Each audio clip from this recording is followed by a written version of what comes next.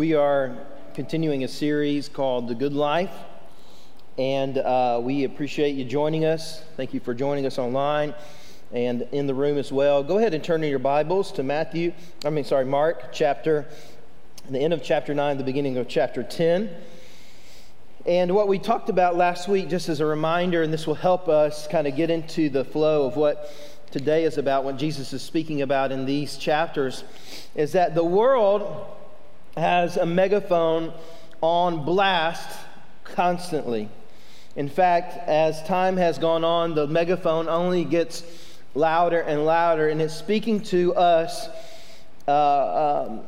what the good life is according to the world, what you and I should be pursuing, how we should be living. It's the lie that the enemy has told from day one when he told Adam and Eve that if they would just eat of the fruit of the tree of the knowledge of good and evil, that they would, if they would do that, they would know all things. And that's why God didn't want them to eat of it, because he didn't want them to become like them. And that is essentially the thing the megaphone is blaring into our hearts and into our lives day in and day out. This idea that you can be on a level playing field with God in your life, or you can be God of your own life, little g.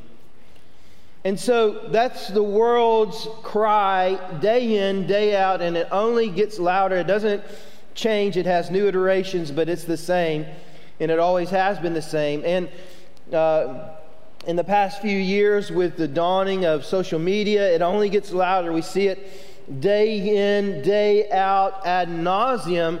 The megaphone tells us to pursue whatever we would like for our own lives, for our own sakes, to pursue the pleasures that this life has to offer. We're going to talk about this idea of the good life we talked about last week in general terms. This week we're going to look at the idea of pleasure versus self-control. That the world is saying, pursue all the pleasure you would ever want or desire or need. And so I think it's important for us to understand, what is pleasure? What am I talking about? What are we talking about at this moment? And I came up with a little definition, just kind of my way to try to explain it in my terms. And I said it's doing whatever you want, whenever you want, to bring yourself temporary satisfaction. Doing whatever you want, whenever you want, to bring yourself temporary satisfaction. Satisfaction that will be for a moment fleeting and one day will fade away. So pleasure or temporary satisfaction could come in many forms. Many of the forms we know of surround lust or unbiblical intimate acts. We can just leave it at that. You know what I'm talking about. But perhaps pleasure could come from trying to fill a void in our lives through substances, perhaps alcohol or other substances, where we take those things and try to please ourselves with them. It could be even food. So we oftentimes take things that are meant to be pleasurable, but we put our whole self into them for temporary satisfaction. Food is a good thing, but we do poorly when we allow food to be the thing that we are constantly reaching after. That one may even be an easier one for us to understand than some of the others, or for maybe it's just more convicting to us all. We try to find comfort or temporary satisfaction from something that wasn't meant to bring us the satisfaction we need. Truly. It could just be, I want that thing that belongs to someone else. That's what we're talking about here when we're speaking of pleasure versus self-control. It's covetousness. It's going after whatever I want. And the world has told us we can have whatever we want.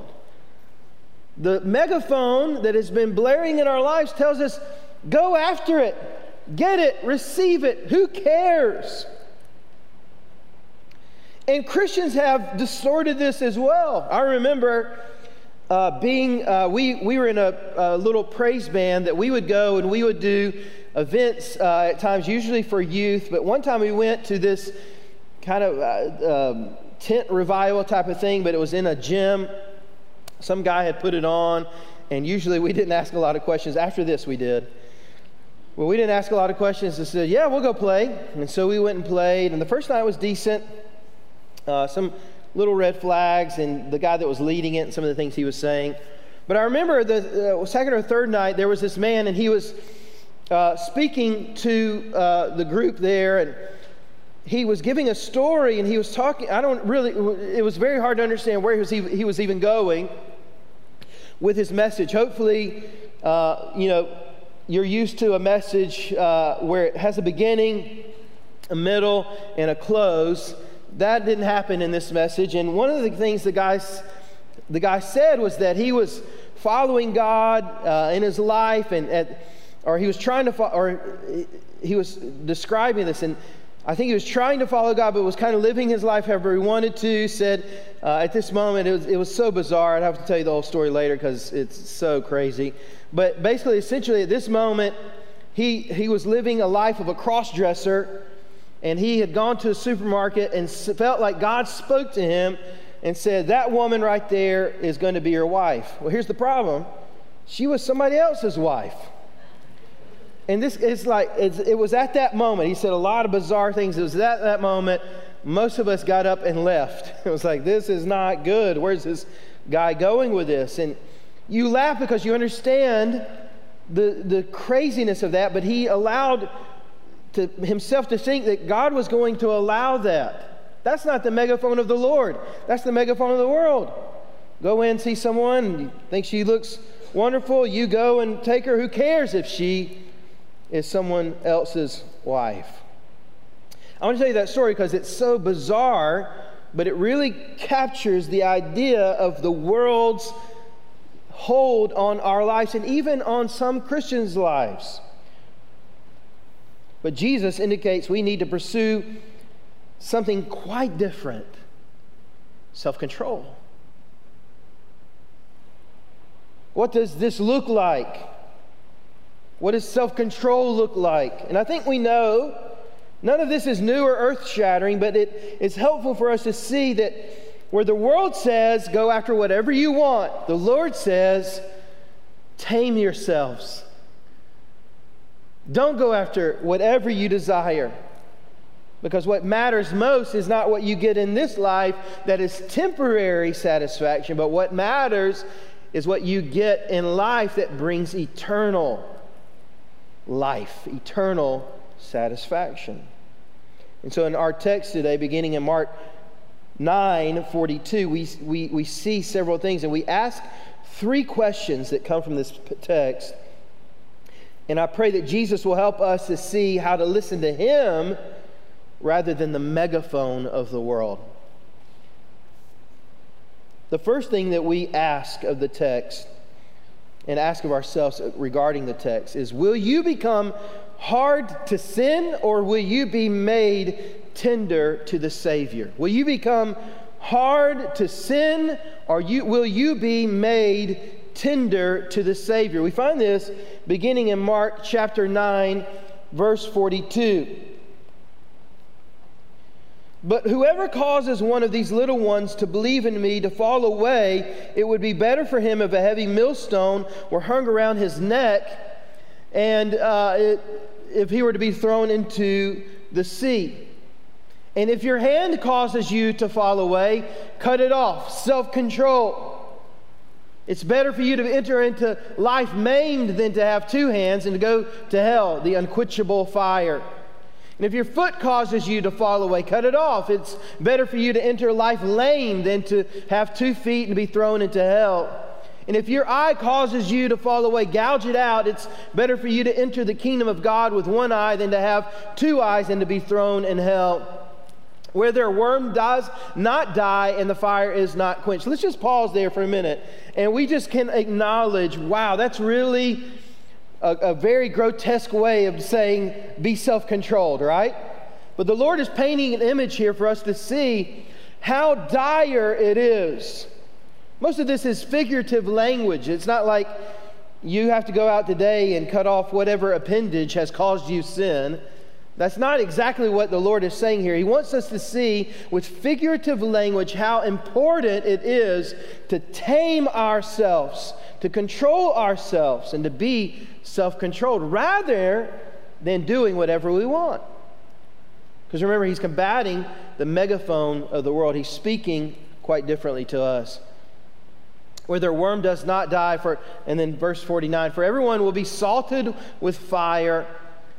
So salt is good, but if the salt should lose its flavor, how can you season it? Have salt among yourselves and be at peace with one another. It's just a way of saying live your lives, he says salty, live your lives according to my way, according to the way that you should live them. Live your lives in the way that I have said. Verse 1 of chapter 10, he set out from there and went to the region of Judea and across the Jordan. Then crowds converged on him again, and was his custom, he taught them again.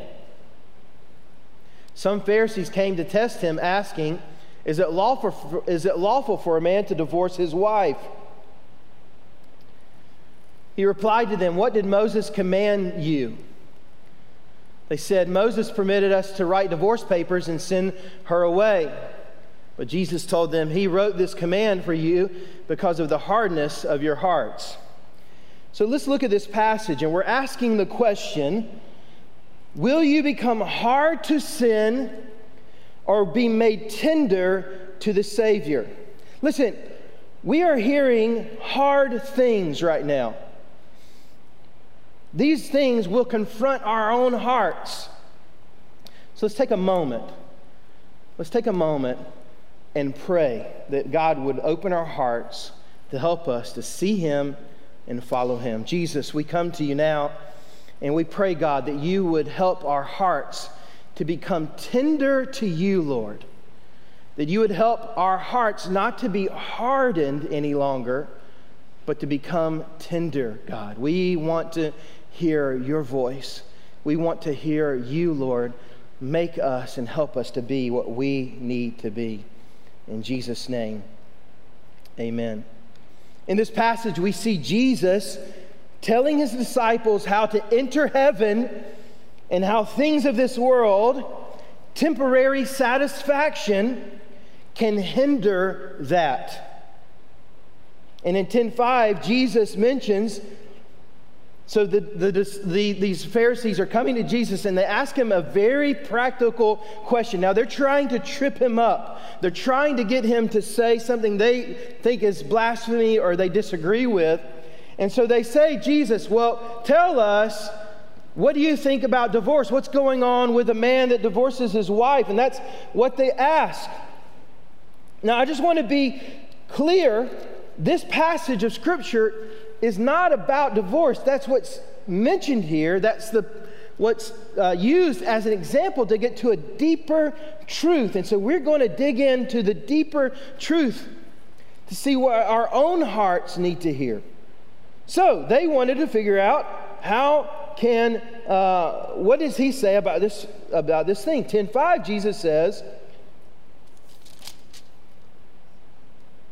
well, he said in 10:3, what did Moses command you? They said, Moses permitted us to write divorce papers and send wives away. But Jesus told them, he wrote this command for you because of the hardness of your hearts.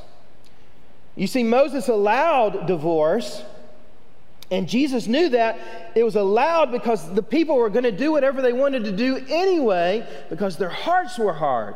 They wanted to go after temporary satisfaction rather than long-term, eternal things that God had put in place. And God knew, or Moses knew, that they would never change. Listen, hard hearts come from always pursuing our own pleasure. And that should be scary to us. That if we are constantly, always, only going after what we want, what we desire, and our temporary satisfactions, then eventually the Lord will turn our hearts over to that thing that we pursue. And our hearts will become hard. That's what he says here. See, they wanted that. They wanted that temporary satisfaction. They wanted that one thing that they were chasing after. They wanted it, and so they pursued it, and the Lord eventually let them have it and hardened their hearts towards it. But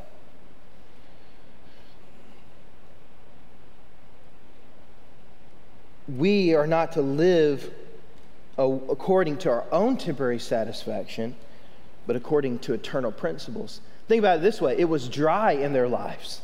It was an arid desert. There was no life-giving water there in their lives. And Moses knew that, and Moses permitted them just to go and do that. Their lives were dry. Their lives were arid. They lived their life however they wanted. It was devoid of the life-giving water, in this way, Jesus or God. But Jesus, in turn, wants our hearts not to be hard. He wants our hearts to be tender. That's why he uses the analogy of salt. Salt preserves. Salt gives taste, but salt also tenderizes. Jesus wants us to have a tender heart toward him.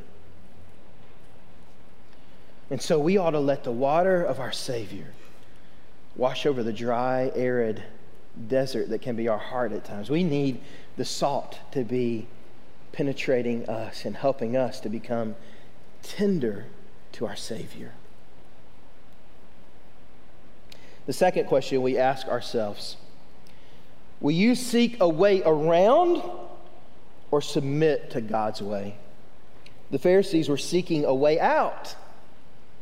They're trying to find a way around what God had said. This is very dangerous. But we do it too. Why? Because the megaphone of the world is telling us to do it. The world's megaphone is saying, you can live your life however you want to. And so when we get confronted with truths like this in Scripture, we don't like it. It's frictionless. It rubs at us, and we say, wait a second, how can I move around these things? How can I get around these thoughts? How can I get around these truths? So it's dangerous. May we never seek to nullify or rationalize, nullify or try and find a workaround to rationalize our sin and pursue our temporary satisfaction instead of following God's eternal way. God's way is lasting, amen? Is everybody with me? And I know like this is a hard truth, but I just need to know you're with me. Are you with me? Hey, good. That was awesome, guys. Good. Thank you so much.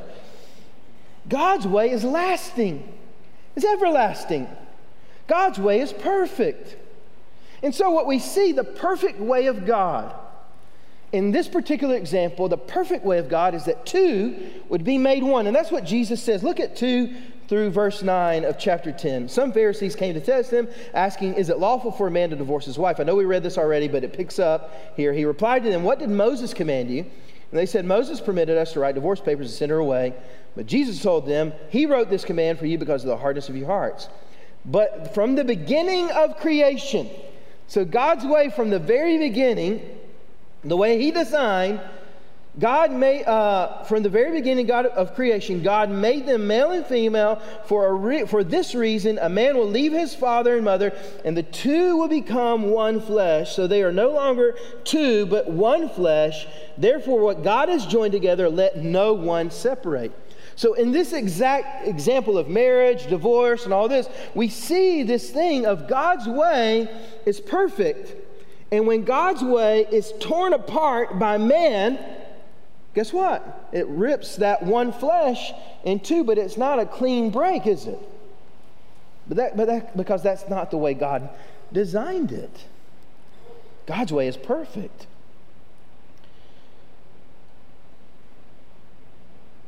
So let me just say this in a moment. I realize divorce hits all of our lives. This passage is not about divorce, even though that's the thing that's used to describe what's deeper for our own hearts. Do you understand?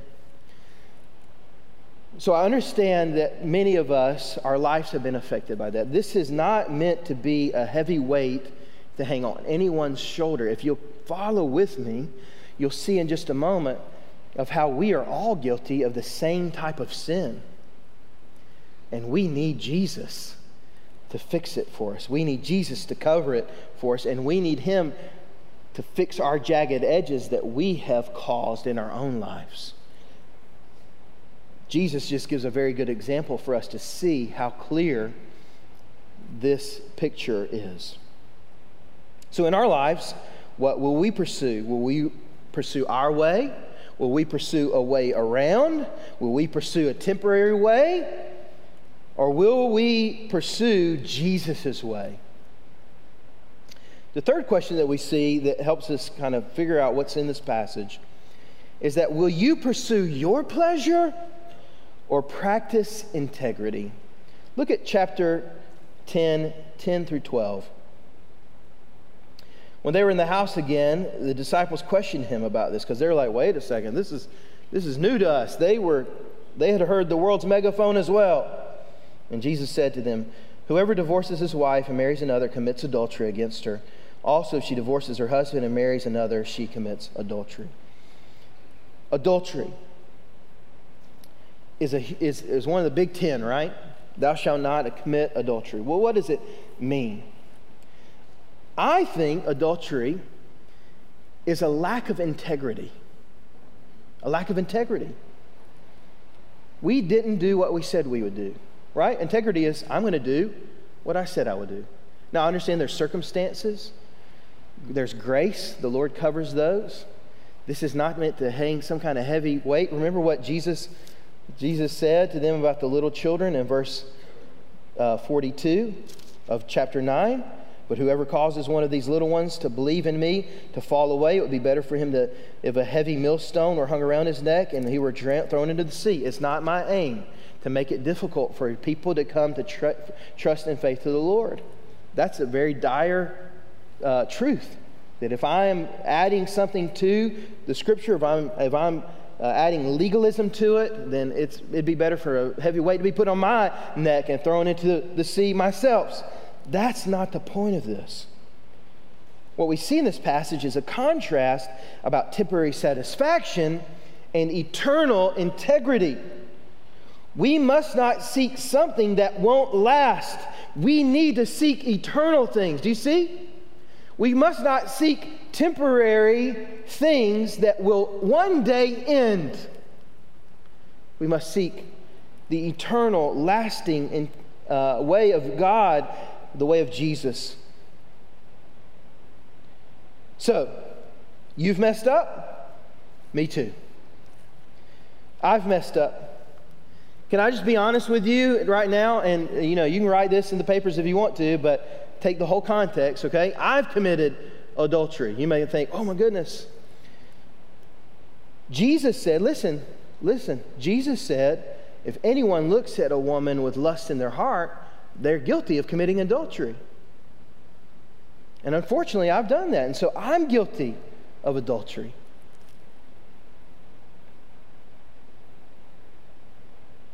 We're all in trouble if Jesus continues to hold our sins and our previous pursuits of temporary satisfaction. If he holds those against us, any of us, we're all in trouble. We've all sinned. We've all fallen short of the glory of God. We all have things that we've pursued for temporary satisfaction. You see? All of us have. So we're all out of luck. If the Lord will hold that against us, we're all in trouble. But we practice integrity when we are first honest about our own estate before a holy God.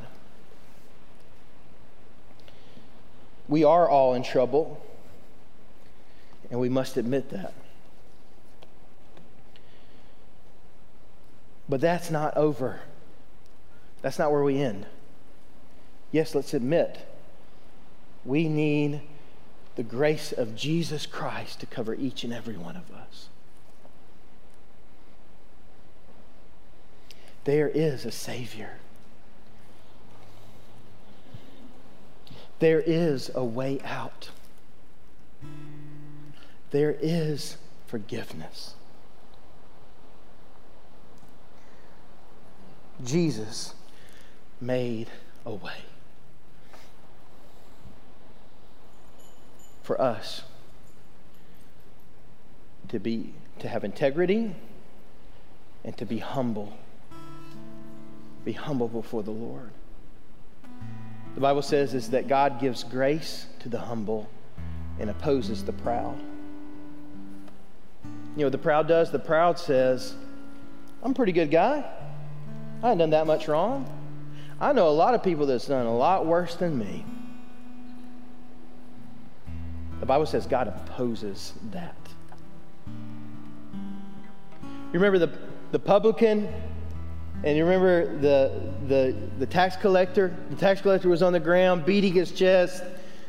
God, don't look at me, a sinner. Don't forgive me, God. I am a sinner. I'm in sin. And Jesus told the disciples, look. And the publican was there, and he said, look how awesome I am, God. I'm glad I'm not like him. Glad I'm not like a sinner like him.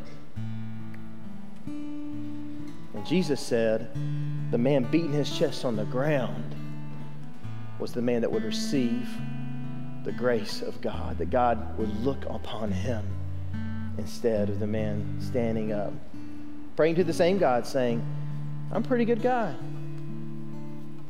So what does that tell me? That tells me I want to be humble before the Lord. And if I'm honest, I know I need to be, because I know I have no business doing what I do today or even receiving the grace of the Lord. I have no business of that. If it's on me and my merit and what I've done, I'm in trouble, just like everybody else. But that's not the gospel. The gospel is, no, you ain't got a chance in the world on your own. But Jesus did it for you. Jesus made a way. So let's have integrity today and admit that we've all messed up, that we're guilty of wrongdoing, and that we have all listened to the megaphone the world has constantly spoken over us. And let's be honest today and say, Lord, I need you.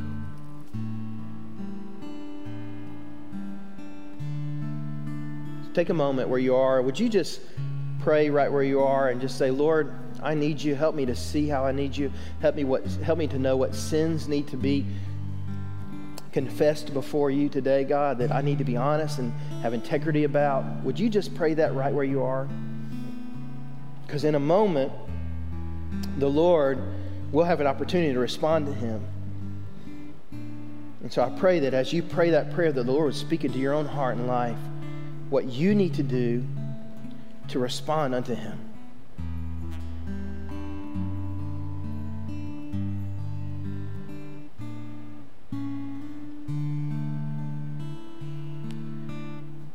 God, we need you. We all need you. Every one of us. There is one way, at least, we've all listened to the megaphone of the world and pursued whatever we wanted, whenever we wanted, for our own temporary satisfaction. And so, God, we need you to right the wrongs, to fix it, to cover our sins. Lord, and the scripture says that love covers a multitude of sins, Lord. And you loved us to the fullest degree when you died on the cross to forgive us of our sins. And so, God, may your love cover our sins now in this moment. And that we would no longer pursue the pleasures of the world or temporary satisfaction, Lord, but we would pursue self-control.